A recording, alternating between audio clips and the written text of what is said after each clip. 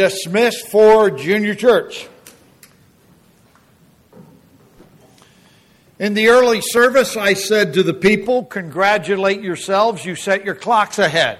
So I thought, they got a laugh, and I thought, okay, that's kind of cool. So in the second service, I said, congratulate yourselves because you set your clocks ahead. And one person sitting right here in the front goes, I really wanted to be here an hour ago. So anyway, I didn't say it this service because you're not going to be in the next service. Okay. This morning we are looking at a subject that I will tell you overwhelmed me.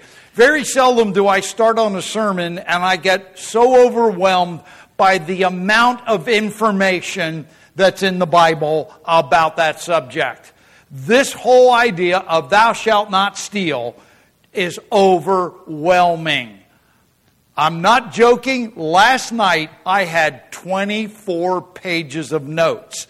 And very little of it was anything that I wrote. It was simply reference after reference after reference of where the Bible talks about the whole concept of stealing or robbing or any of those things that we will look at this morning.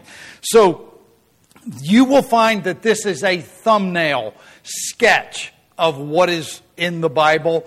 I believe this command deals with the whole idea that God has given us the ability and the right to have personal property and have dignity.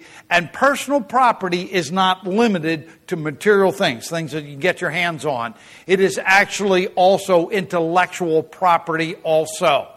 And so if you don't have the right to personal property or intellectual property, stealing makes no sense because it's everybody's. I will tell you, in case you didn't figure this out yet, the Bible is not based on socialism or on communism where everybody has everything together.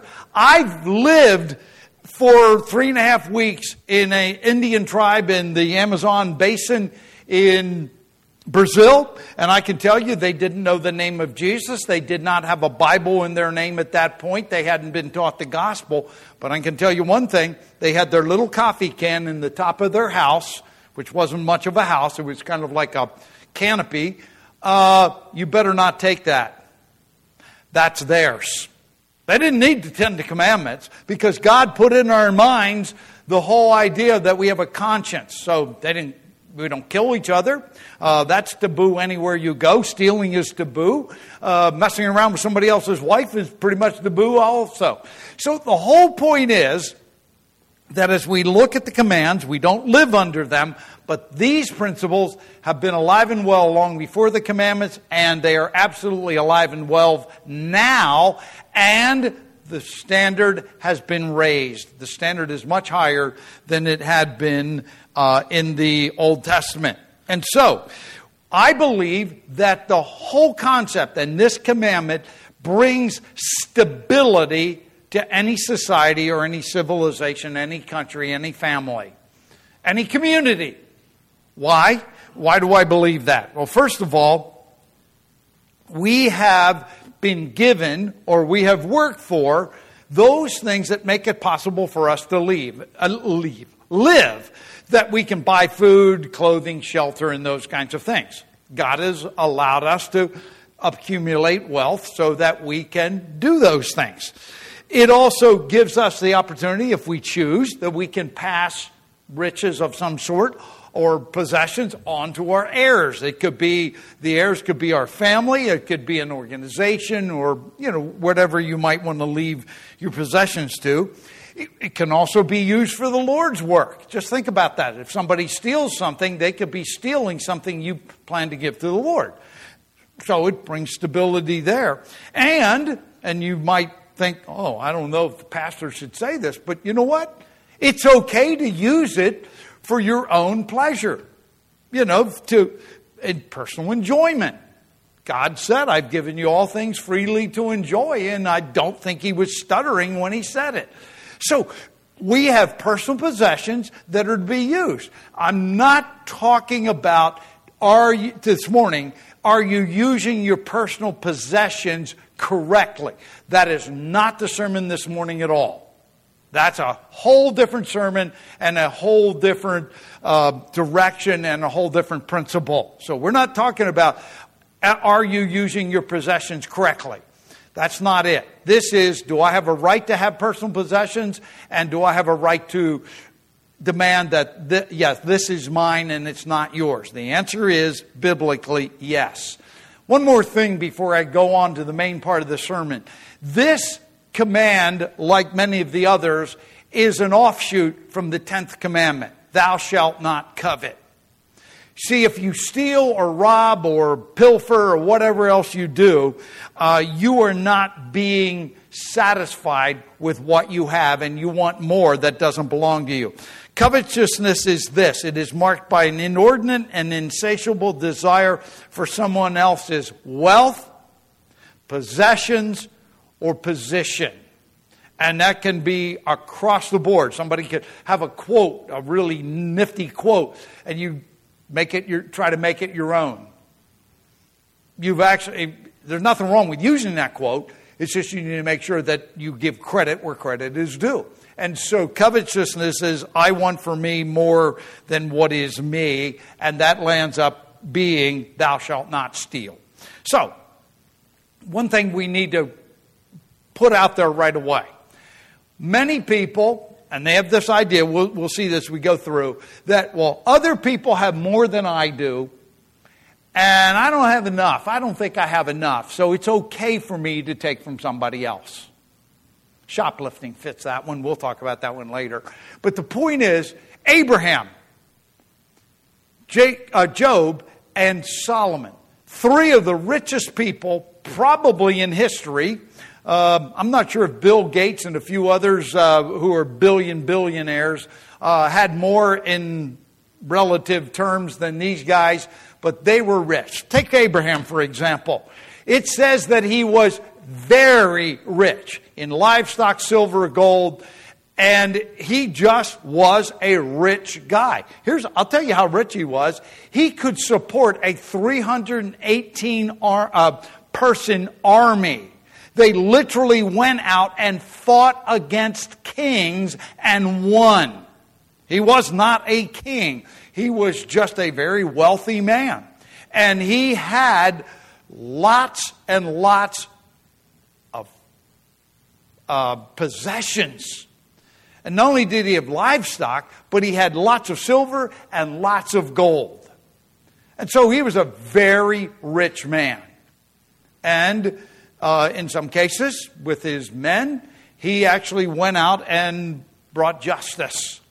Then there's Job. It says Job was blameless, upright, fearing God, and turning from evil. But it also says that he was the greatest among the greatest men in the East. Great means he had great character. We just saw that one.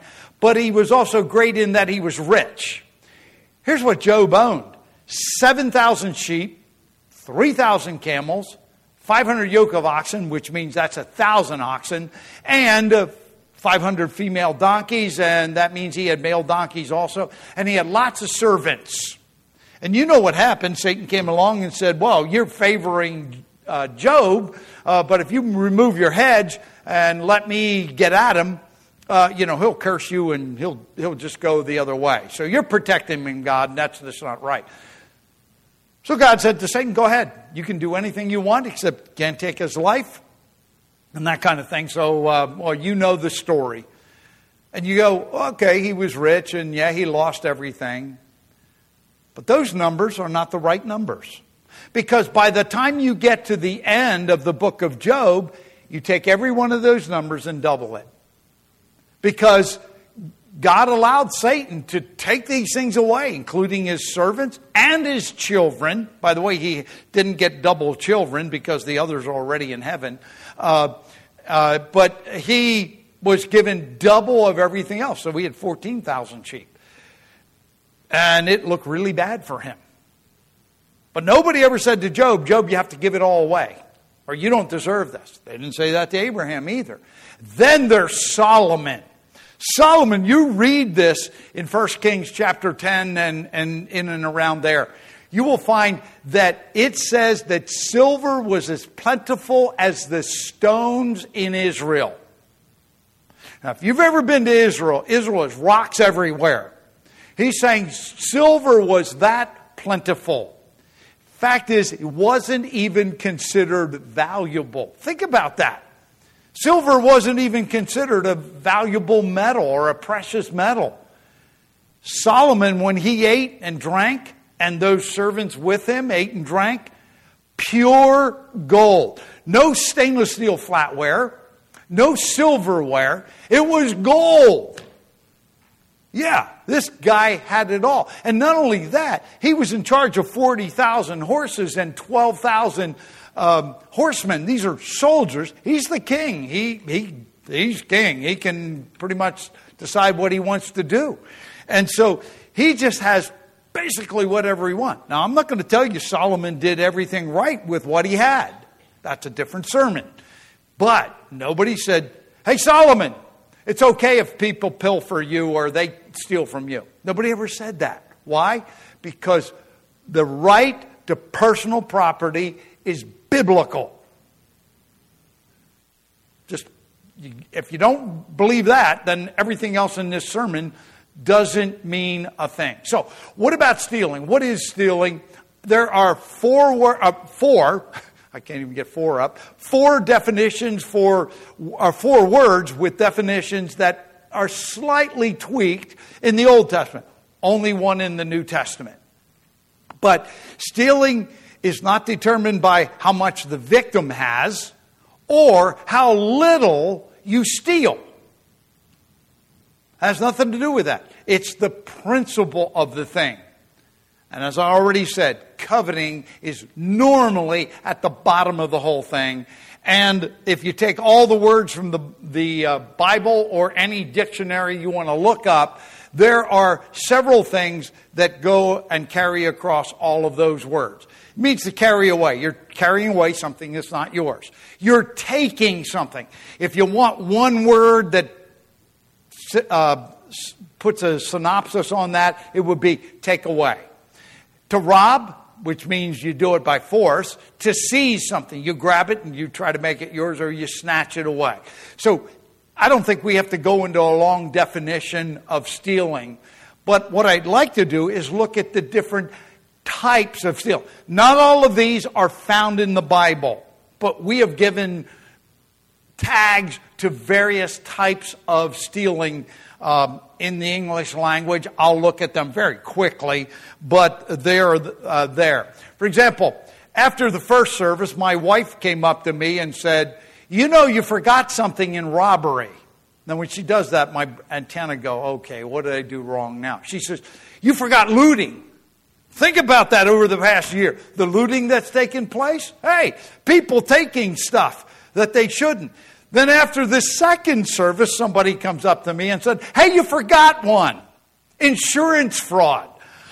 I'm like, man, oh man, no wonder. My pages would have been more than 24 if I would have got them all. But anyway, each sermon gets a little longer and hopefully better. I hope it gets better, but I hope it doesn't get worse. But you know what? Robbery usually includes fear, force, or a threat of some sort to obtain the other person's property. It doesn't quite always require that, but it's in that direction most of the time. Looting would fit in there, for example. But let's look at several examples from the Bible about this whole concept of robbery. Proverbs chapter 22, verse 23. For the Lord will plead their case. There is the victim's case, the one who's been robbed, and take the life of those who rob them. We set the standard with this verse. As I said before, the Ten Commandments, except for the last one, which you cannot put in something solid, but it will make you do one of the others, like covet will make you steal or rob.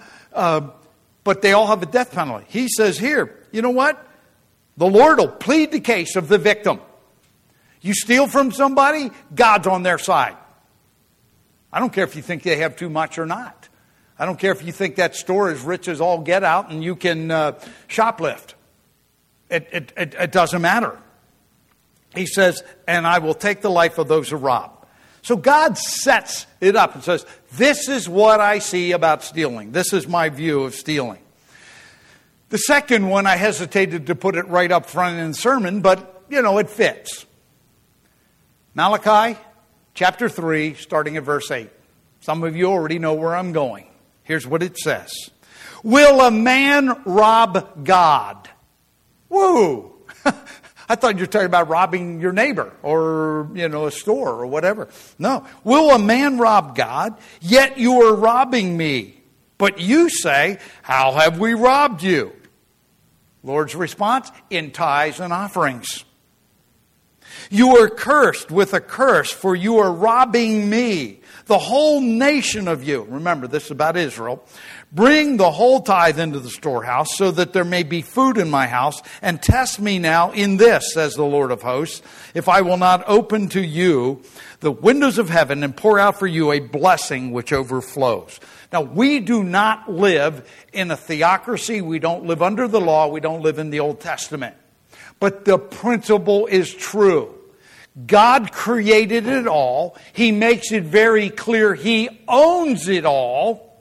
And He also made it very clear that we as an act of worship and they as an act of worship and in deference to God, give back to Him a portion.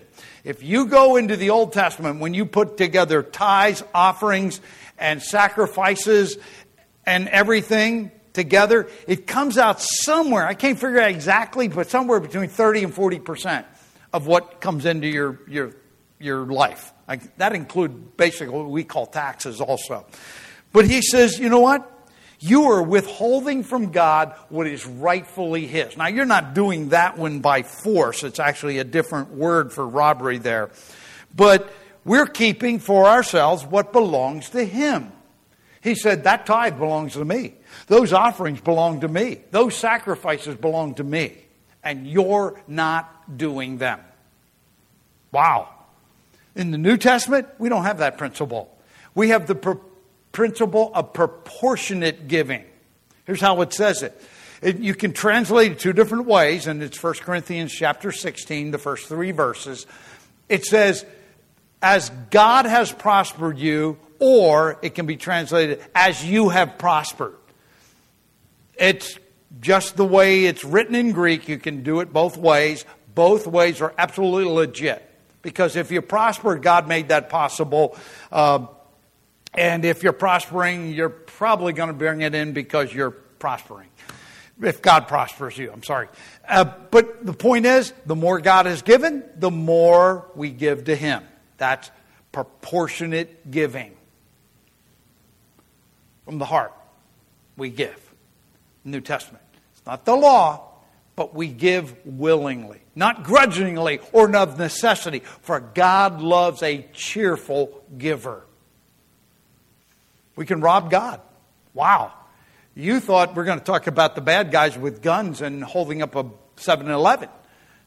No, this is a broad subject and brings stability to any society, any group of people. Proverbs 22:22. Do not rob the poor because he is poor, or crush the afflicted in the gate. He says, if you take advantage of people because of who they are, you're robbing them.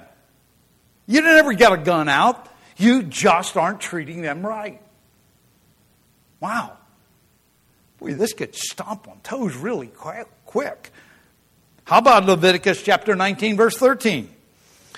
You shall not oppress your neighbor, nor rob him. The wages of a hired man are not to remain with you all night until morning. Back then, you didn't get a paycheck once a month or every 2 weeks or once a week. You paid your workers every day. And he says here, you are robbing your hired person if you don't pay him at the end of the day. You're robbing him. You owe it to him, and you need to pay him. If not, you are stealing from him. He goes on in Proverbs 28, verse 24, he who robs his father or his mother and says, it's not a transgression, is the companion of a man who destroys. In the New Testament, they were saying, well, we've dedicated our wealth to the Lord and we can't help our parents. Remember we talked about that, honor your mother and father? He says, here's the concept. You cannot say, if you're not helping your parents or somebody in family could be, and say, well, it's not wrong. No. He says, you're a companion with the man who destroys. We have responsibilities to use what God has given us. And if we don't, in one way or the other, we are robbing that. Ezekiel 18:12 even goes further. If you oppress the poor and the needy, you commit adultery. Adultery. I can't believe I said that. Commit robbery. Okay, I don't know where I got that from, but anyway. I guess commit adultery from the last sermon. I don't know where. Moving on. Okay. I'm getting old. It's time for me to retire. I can't even talk right. Anyway, but if we oppress the poor and the needy, he says you commit robbery. Think about that. He's saying it's not just that you did something overt. You just didn't do what you should have done. You took advantage of someone. One last one. Malachi chapter 1 verse 13. You also say, my, how tiresome it is. And you disdainfully sniff at it, says the Lord of hosts. And you bring what was taken by robbery and what is lame or sick. So you bring the offering. Should I receive that from your hand, says the Lord? One more thing about robbery. He said, if you got something illegitimately, whatever, you stole it in some way, shape, or form, and then you bring it and say, oh, well, I did that, but I'm going to bring it and I'm going to offer it to the Lord. He says, don't want it. Now, I'll talk about gambling when we get to the 10th commandment. But I've had people literally come up to me and say, you know what? I play the lottery. I'm like, are you sure that's a good idea? Oh, you have to understand, Pastor Paul, if I play the lottery and I win big, man, the church is going to benefit big time. I have never seen one of those yet, by the way. And I also have all told every one of them, we don't need your money. You go, are you crazy in the head? I know what the principles are. God doesn't want something gotten by illicit gain, no matter what it is. So if you're pilfering from your boss and you're saying, well, I'm going to give it to the church, you can keep it. Actually, better yet, you need to give it back and make restitution. But anyhow, we're not going to preach on that this morning.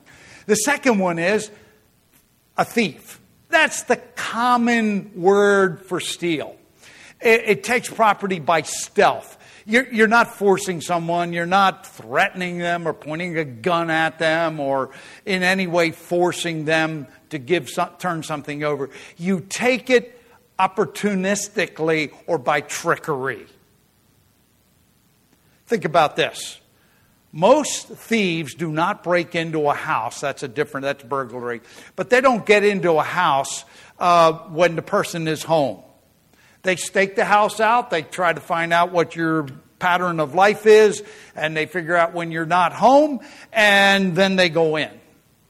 You know why? Because men love darkness rather than light because their deeds are evil. They want to get it. They want to sneak it from you by trickery. They want to get it and get out and not get injured. That's why any law enforcement officer or safety officer will say, hey, put up night lights, put a Ring camera on your door, put a burglary system on your windows or whatever else. Because thieves don't want to be caught. They don't even want you to know they're doing it.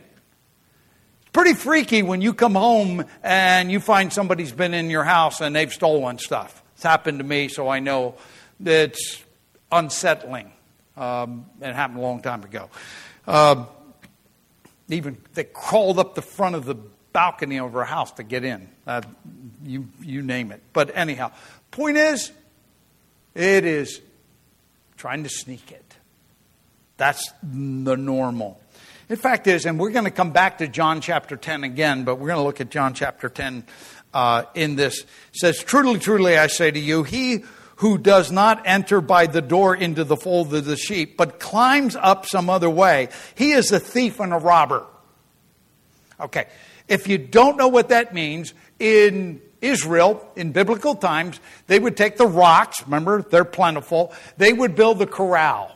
And that corral was probably round, it could have been a little bit square, but there was one spot in the wall that was approximately 6 feet wide. That's where the sheep went in and out, and that was the door of the sheep. There was no gate there. The gate was the shepherd sleeping across the opening. You want to get in? Got to go over to the shepherd. Unless you're a thief. Then you could crawl over the wall. He says, if you crawl over the wall, you come in any other way but where the shepherd is, you're a thief or a robber. Robber, by the way, would be if the shepherd wakes up and finds you doing it. Now force may be involved. So both of them are there. But he makes it clear. You know what? You don't belong there. And you are a thief or a robber if you're coming in other than by the door. For us as believers, Peter makes something very clear in 1 Peter chapter 4, verse 14. If you are reviled for the name of Christ, you are blessed because the Spirit of glory and of God rests on you. He said, if you suffer persecution because of the name of Christ, because of your ministry, because you're doing something good in the name of the Lord, he said, you just praise the Lord because that's a good thing. They're persecuting you. Make sure that none of you suffers as a murderer or thief or evildoer or a troublesome meddler. He puts murder and troublesome meddler in there all in the same sentence, but right smack in the middle he says a thief. He said our testimony, our character should be above reproach. Then he does finish, and I want to finish with this. And if anyone suffers as a Christian, he is not to be ashamed, but is to glorify God in his name. Notice that. You can be suffering because you're doing what is right. He says, glory in that. That's a good thing. Don't be ashamed.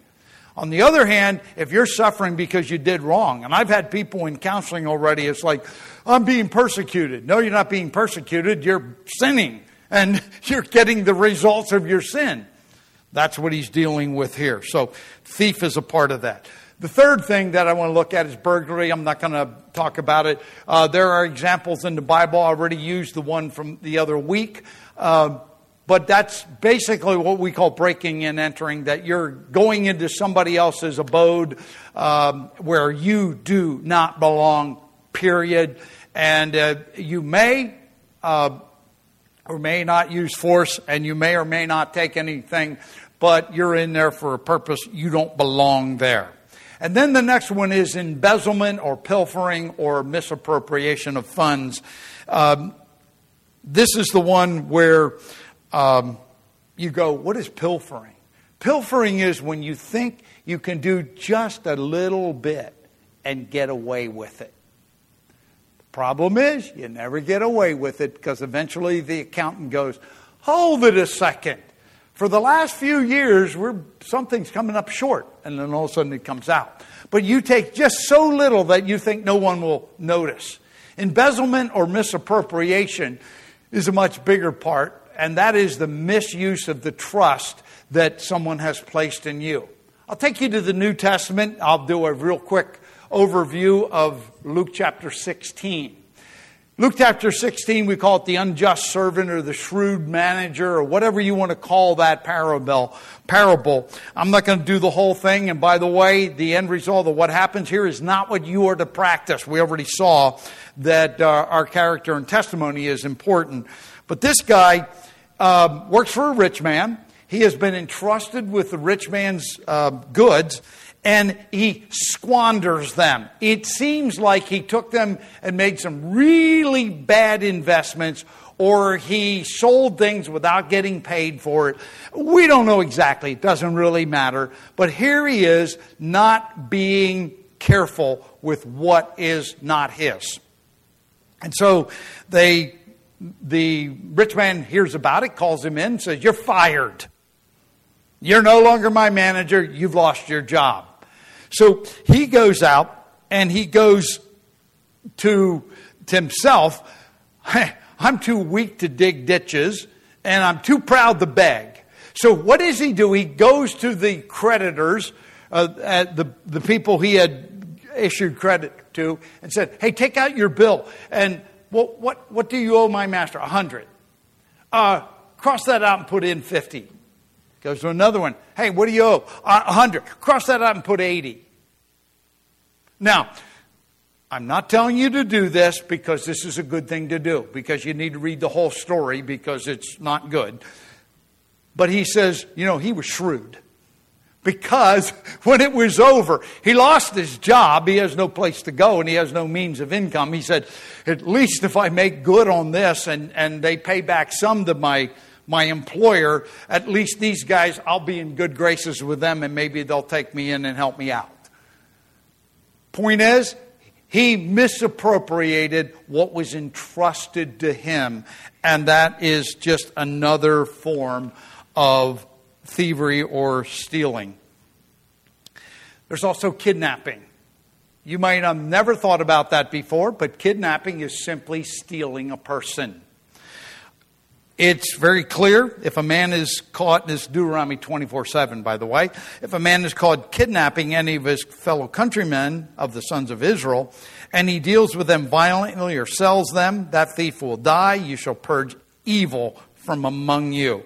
Again, he says, this guy's a thief. Slavery in the United States was a horrible, horrible thing. But I also know it didn't start because a slave owner in South didn't go over to Africa and get slaves. No, they stole each other and sold them. I mean, you name it, the whole thing is a mess. But stealing a person, kidnapping, is stealing. But stealing a real person, a breathing, living person. Some of you have seen the play, or maybe you've seen the movie 7 Brides for 7 Brothers. Some of you have seen that. It's kind of a fun thing to watch. But if you notice, they quote Bible in there. Because they're quoting from Judges chapter 21, where the Benjamites had lost all their wives, and they were about to get wiped out. So what do? They go kidnap women while they're at a festival. Doesn't make it right, but that's what they did. It is kidnapping right up front. What about cheating? Whoops, I went too far. What about cheating? Cheating is fraud. You are taking something immaterial at this point that is not yours and pretending or using it as if it is yours. For example, it could be somebody else's answers on the test. You didn't study for it. You didn't know the answer, but somebody else did, so you're using that and putting it down as your answer. It can be an idea. And this happens in businesses. It's a horrible place to be in. That morale goes downhill fast. Is an employee comes up with a really good idea to save money or to do something better, and they bring it to the boss. And they're all happy because, man, I really did something good. Next thing they turn around, the boss is taking that idea and saying, "I came up with it." You want to find out how to get morale down the tubes, right there you got it. But that's cheating. It's fraudulent. It's plagiarism. Nothing wrong with learning from other people. Nothing wrong with quoting other people. Nothing wrong with using what other people have written or said or whatever. But if you make it your own, tell somebody else. I've heard the stories of pastors who took somebody else's story, really neat story of something, and made it their own. And somebody in the audience knew that it was a lie, and they lost their job over it. Because they said, "Well, I did this and this is what happened," and they go down, it was the exact story, and it wasn't theirs. It's plagiarism. Plagiarism is stealing. Can you grab it in your hand? The answer is no. But it's still stealing the intellectual property, ideas, theories, or writings of somebody else. Shoplifting. A lot of people look at it and they're pretending to be a customer and they're taking what doesn't belong to them. The idea is, well, this is a big company and they'll never miss this. The answer is it's a big company and they may never miss it. It's still wrong because you're taking something that doesn't belong to you. Remember Job and Abraham and Solomon? How about pickpocket? That's usually a scam thing. There's more than one person involved. Somebody distracts and the other one is. I don't see any in the Bible, but it's just another form of stealing. A couple more to look at. The lack of respect for another person. I've already read a couple of passages that deal with this, but this comes down to not being responsible for something someone has entrusted to you. Not respecting the other person for who they are and taking advantage of them and oppressing them.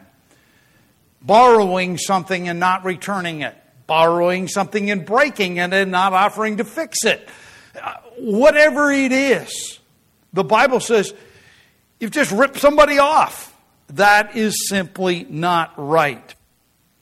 As I already said from Ezekiel 18:12, if you oppress the poor and the needy, you commit robbery.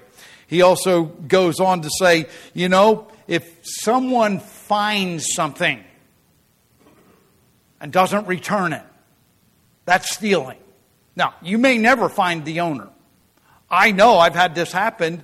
I can't even remember what it was anymore, but I found something, took it to the police station, and it's like, okay, they'll keep it there for, I don't know if it's 30 days or 60 days or something like that. They keep it, and if nobody claims it, you can come and claim it if you want to. But you've attempted to give it back. If you don't attempt to give that back, you're stealing.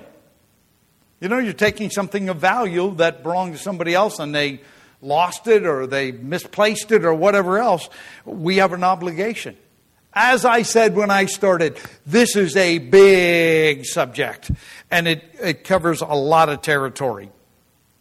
But even if somebody entrusted something to you, you have a responsibility to be responsible with it, to use it properly, and to give it back. I'm not going to quote all those. I'm running out of time. One last thing. The whole idea of coveting, I've mentioned that before, but it's simply something of a mindset that, you know what, I'm going to do what I want. How do you grab a hold of it, oppress? Remember it says, you shall not oppress your neighbor nor rob him. How do you oppress? You can't see that. You can't put it in your hand. But I'm going to do my own thing. It's totally, as most sin is, totally selfish and self-centered. And so coveting can come out in numerous different ways. But we need to look at the conclusions in the last few minutes. First of all, it's okay to resist someone who's stealing. Remember, you have the right to private property. That's where stealing comes in. In Luke chapter 12, verse 39, it says this, "But be sure of this, that if the head of the house had known at what hour the thief was coming, he would not have allowed his house to be broken into." We call that breaking and entering or burglary.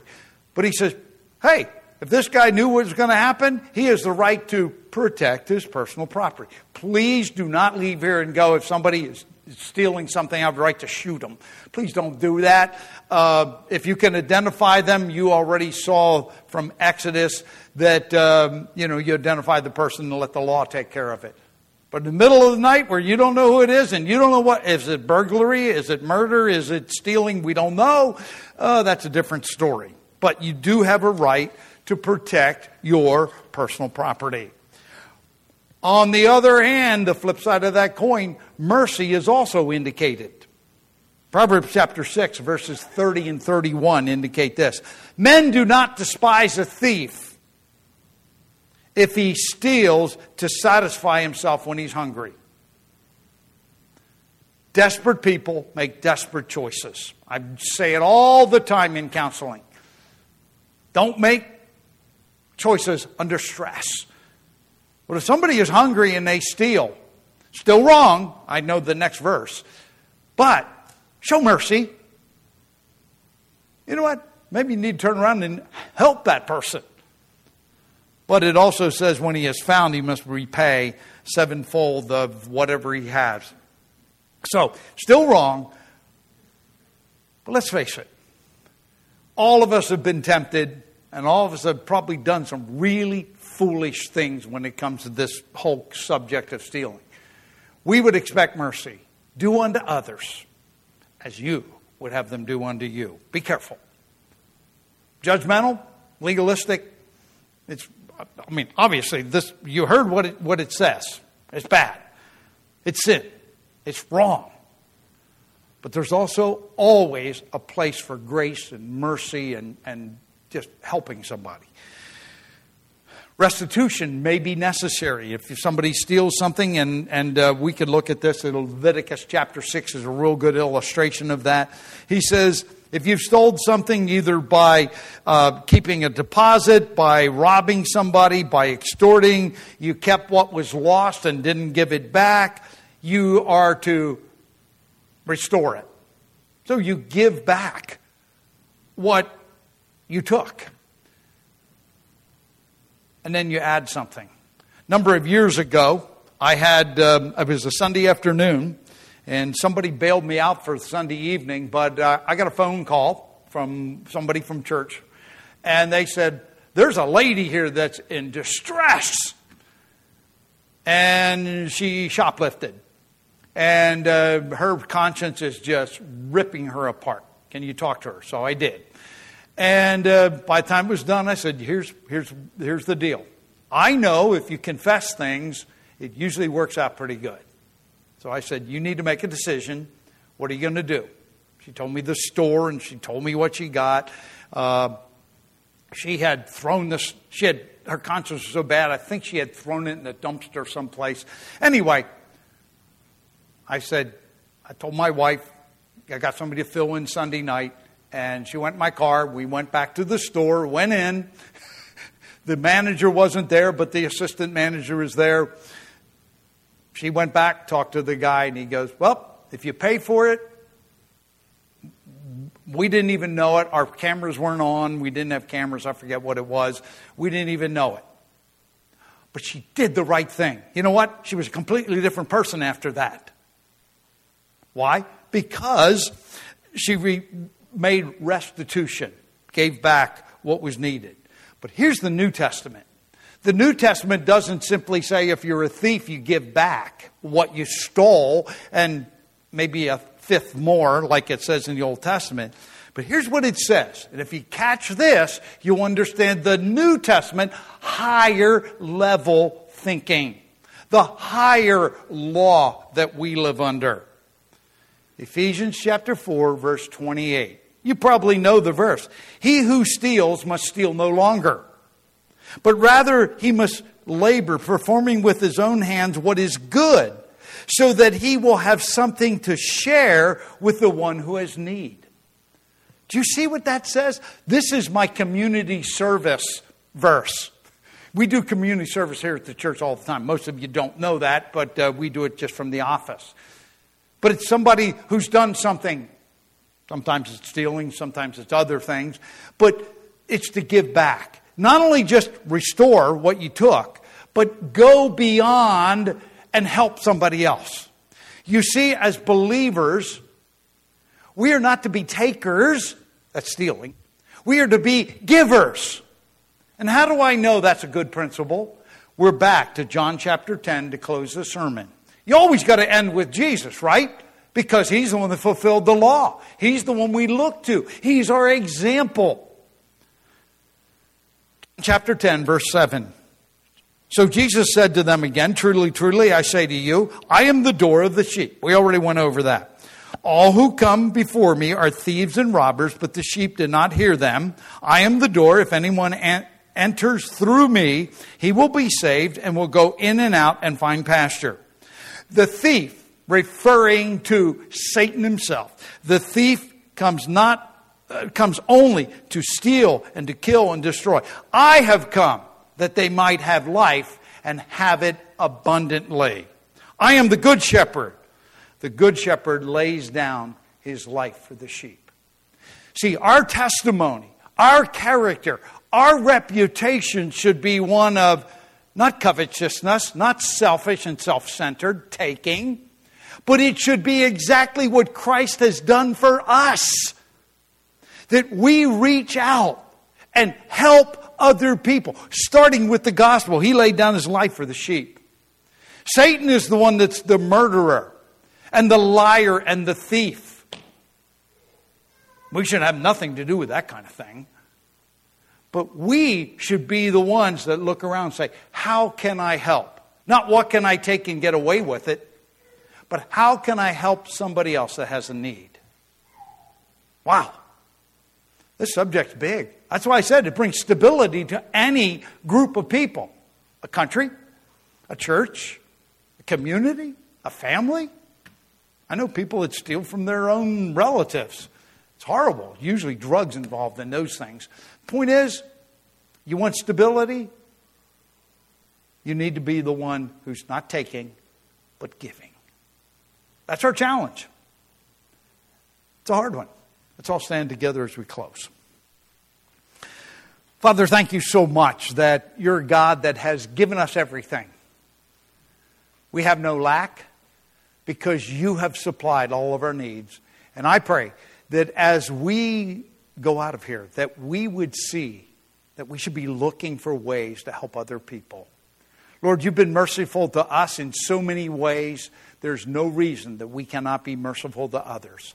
That we cannot be givers instead of takers. And especially that we would give the gospel and not keep it to ourselves. Because I think that's almost robbery itself, even though the Bible doesn't say it. Is if we know the truth and don't give it, we're selfish. We're self-centered. We don't care about others. Lord, help us to look around us and be the one that gives. Thank you so much. In Jesus' name, amen. God bless.